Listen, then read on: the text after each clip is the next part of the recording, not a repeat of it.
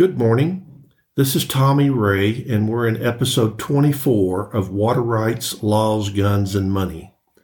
Today is September 10, 2021.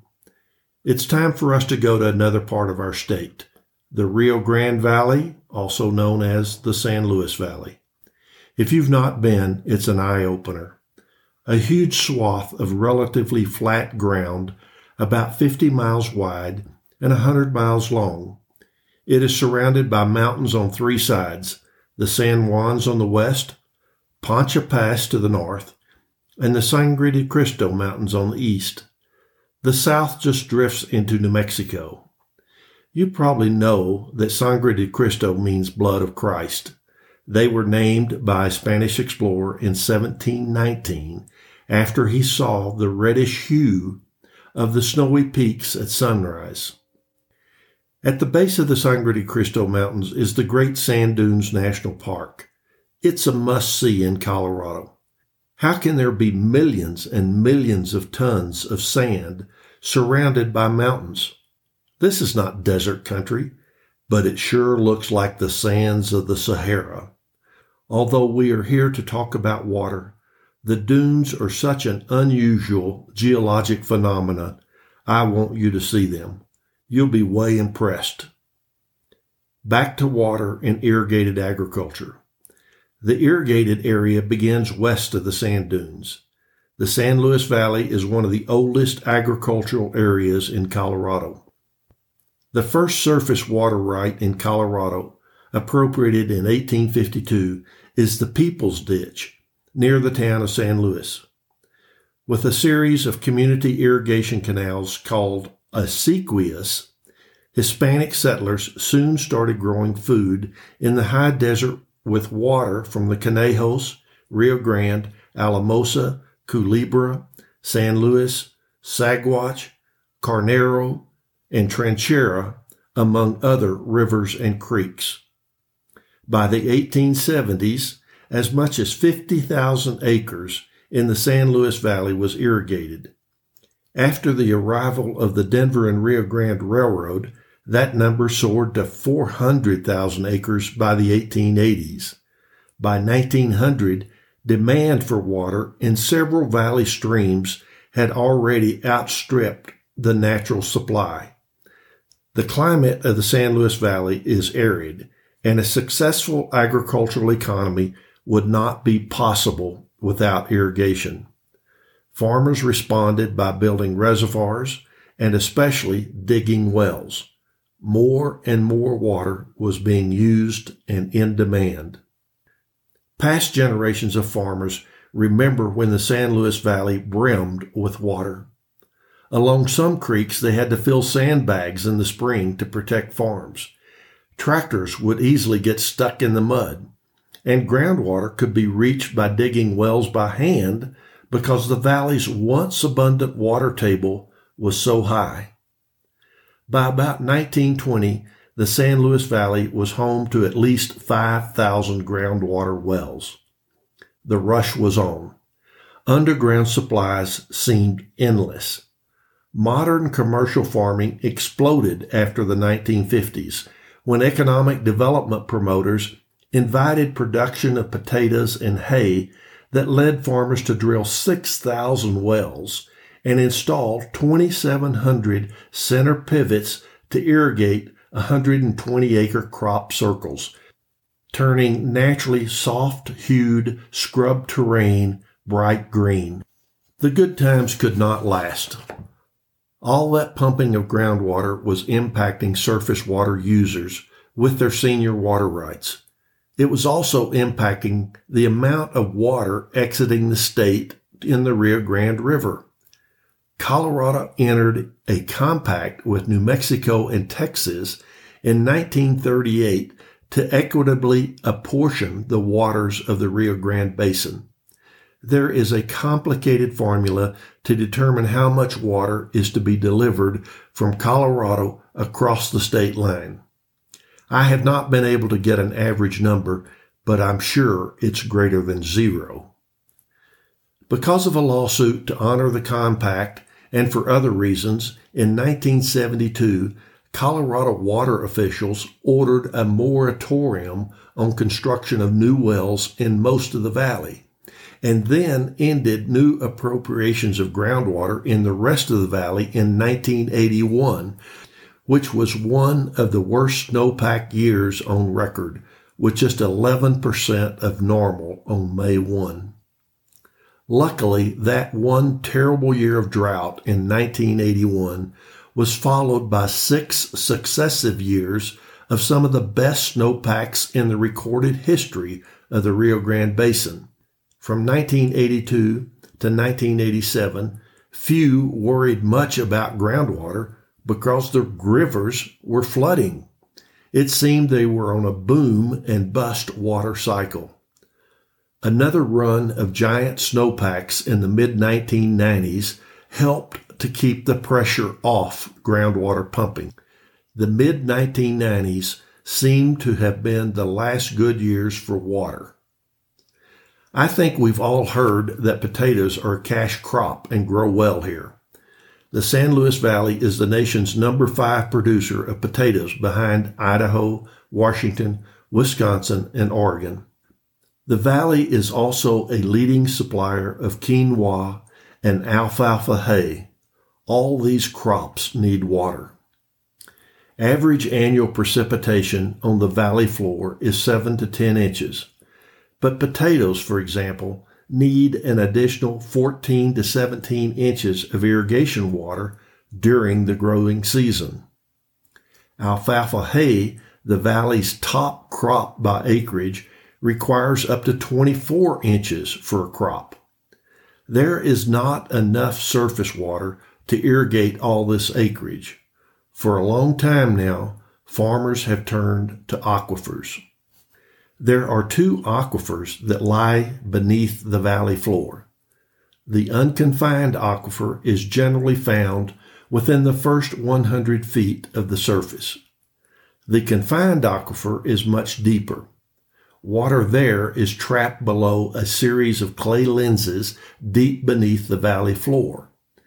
Without the water from these aquifers, the San Luis Valley would very likely not be the agricultural workhorse that we know today. Aquifers are key, particularly the unconfined. The water of the unconfined aquifer functions very much like surface water. This important commodity recharges from the mountains and the snow that brings down their runoff. The unconfined aquifer supplies 85% of agricultural well water. The confined aquifer lies beneath the unconfined aquifer. It is trapped water that normally does not reach a stream, sort of like water in a flat water balloon lying on a table. Until a hole, like a water well, is punched into it, the water stays there. There are clay layers that separate the aquifers. Water does not travel through clay because clay swells when in contact with water and seals off any contact between the confined aquifer and the unconfined aquifer. There are also differences in how each of these aquifers react. In addition, any well in the San Luis Valley inevitably impacts the river flow at some point. The aquifers and well levels have been monitored since 1970, when accurate measurements were first available. Since that time, there have been notable trends in the increase and decrease of the aquifer and well levels. The water table itself has seen a significant and steady decline, partly due to the sheer number of wells that have been drilled. More water has been taken out than replaced. Pumping has drained underground water since 1976 by roughly 1 million acre-feet, state records show. The worst decrease was the extreme drought that began in 2002. Historically speaking, demand has simply outweighed supply. 10 of the past 11 years have delivered below average snowpacks for the upper Rio Grande Basin, with this year's snowpack measuring just 58% of normal at the key May 1 measurement. All but one of the main local reservoirs were less than half filled. Because of these factors, there are now big implications for the future. There are presently about 550,000 acres of irrigated ground in the valley. This adds up to an enormous thirst. But the valley can probably only support about 400,000 acres, according to the Rio Grande Water Conservation District Manager Cleve Simpson. There may have to be a 20% decrease in agricultural land to restore aquifer levels, Simpson said. If the aquifer levels don't return to normal levels by 2030, the state government will issue cease and desist orders to stop wells in the valley from overpumping. Some farmers could be driven out of business. Colorado Agricultural Commissioner Kate Greenberg said agriculture statewide is hurting, and the San Luis Valley stands out as ground zero in a water squeeze due to slow snow, shrinking aquifers, drought, and competing demands from inside and outside the valley. Legal obligations to leave water for New Mexico and Texas compel cuts that complicate solutions, Greenberg said. Everyone who is working on this issue here in the valley still hopes there's a way to thread the needle. Of course, the state of Colorado has to protect itself legally and uphold their agreements in the interstate compacts. How do we keep farmers and ranchers in business, keep agriculture as the driver of our economy, and use less water, she said. That will be hard. It seems to me that because of economics of water use, more farmers' children will leave agriculture and move to the cities. Here's a tremendously interesting statistic. According to state water engineers, San Luis Valley agriculture uses 810,000 acre-feet of consumptive use water per year to generate a gross domestic product of 3.3 billion, while Denver Water uses about 250,000 acre-feet to supply 1.3 million people who generate a gross domestic product of 200 billion. In other words, Metro Denver requires only 1/3 as much water as the San Luis Valley to produce an economy 60 times greater. I am not advocating that we move water from any particular location. I just want to point out the staggering economic discrepancy between water use in ag versus water use in cities. This valley is a long way away from major metropolitan areas, and water being transferred out of the valley could create additional hardships for the already impoverished people here. Man, this is a tough situation. The San Luis Valley has long been known as the poorest region in the state. It is home to 46,000 residents. One of every 4 valley residents is impoverished, nearly double the statewide rate. Farming and ranching do offer jobs. According to a recent article in the Colorado Sun online newspaper, farming and ranching account for $340 million of sales each year while providing 18% of the region's jobs. About 1 of every $3 of basic income in the San Luis Valley comes from agriculture. Only government jobs provide more employment.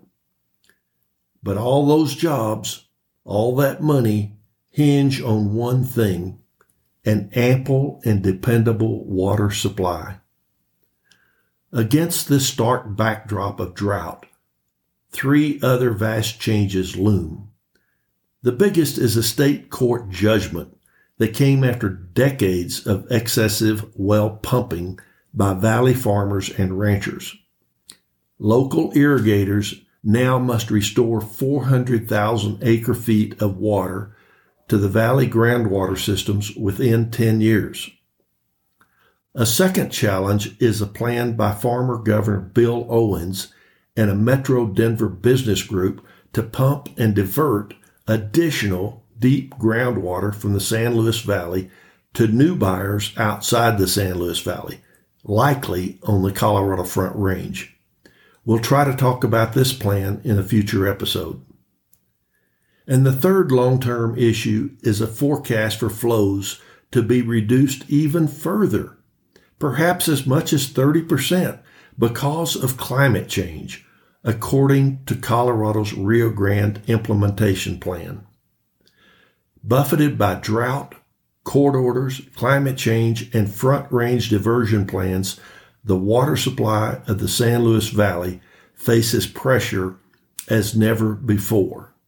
State Senator Cleve Simpson, also general manager of the Rio Grande Water Conservation District, said, "Our demand for water has far exceeded our supply for years, and now our supply is in a 20-year downward trend. We keep facing drought after drought. The sense of urgency continues to build." The San Luis Valley is a long way from metropolitan areas scrounging for water. It seems to be a closed society centered around agriculture. This is only my opinion, but it is too far for many of the residents to seek other types of employment. I have read a lot about what farmers, ranchers are doing in the San Luis Valley to improve their water situation. It is terribly complicated, and these guys seem more tied to each other than surface water users along the Platte. I hope to interview the Rio Grande Water Conservancy District to ask them to further explain how augmentation is working in the valley. Man, this is complicated. I wish the farmers there the best.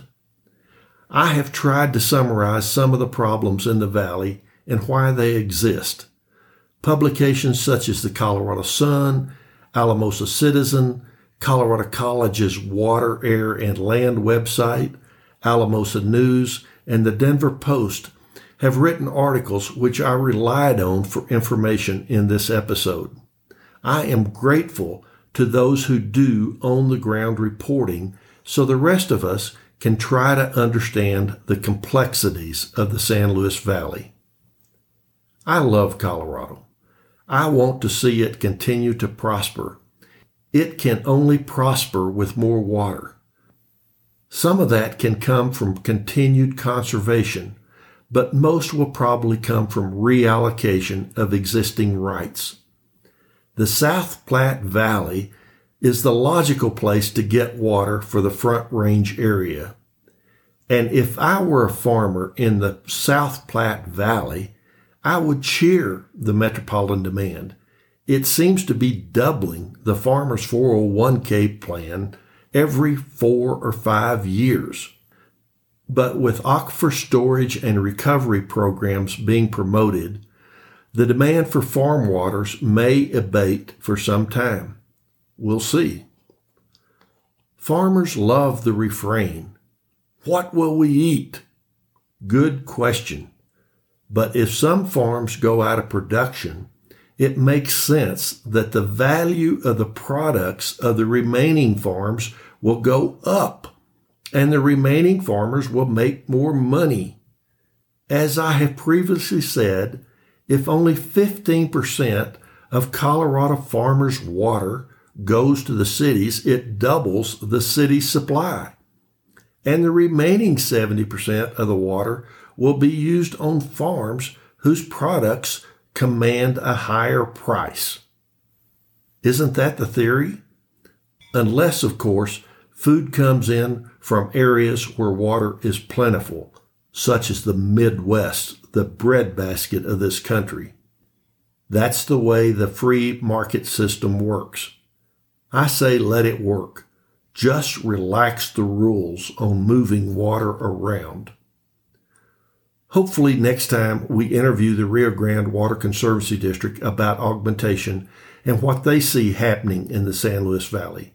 No one wants to see a way of life destroyed or even altered, but things seem to be at a breaking point in the San Luis Valley.